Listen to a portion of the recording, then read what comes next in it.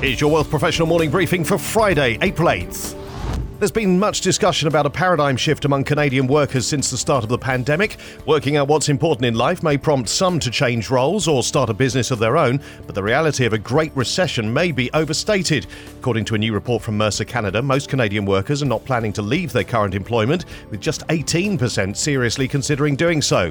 But for many, there is a great reckoning taking place where workers assess how their job is benefiting their life and goals and how it is not.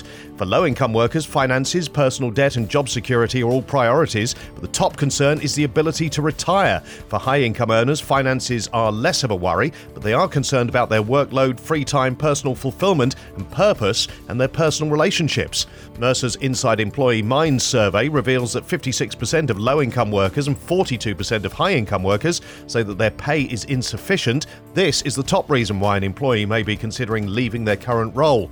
The report says that retirement, a key concern for employees, should also be a focus for employers. It suggests that firms should conduct retirement readiness evaluations of their workforce to help them plan ahead for losing employees who give up work, but also to identify those who may be burning out and becoming stressed about their approaching retirement. From email-based phishing scams to bogus telephone calls, most of us have received fraud attempts multiple times, but a new report reveals just how prolific these scams are, with more than half of Canadians reporting at least one a week. Unsurprisingly, 86% say they're tired of the barrage of fraud attempts. The research from Interac also highlights that almost 8 in 10 respondents are concerned about identity fraud, but most say they don't have enough information to mitigate the risk. This concern comes amid increasingly sophisticated techniques used by criminals, with 38% of respondents reporting that they've received fraud attempts that use their personal information. Top of the list is using the recipient's real name, followed by their address and even their date of birth.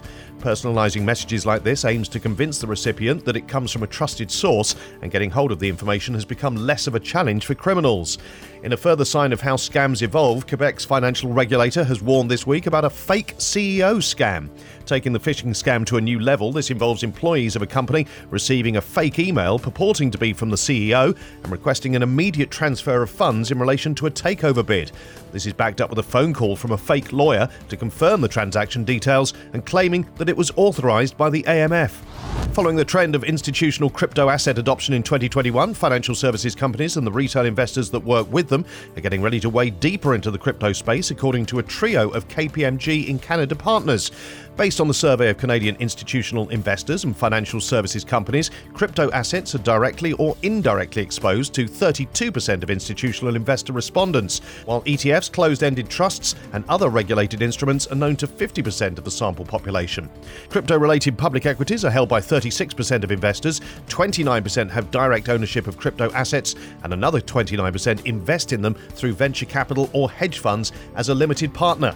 These stories in full at WealthProfessional.ca and in our newsletters. Plus, RBC's CEO urges tax policies to encourage net zero transition. What does the budget mean for housing and corporations?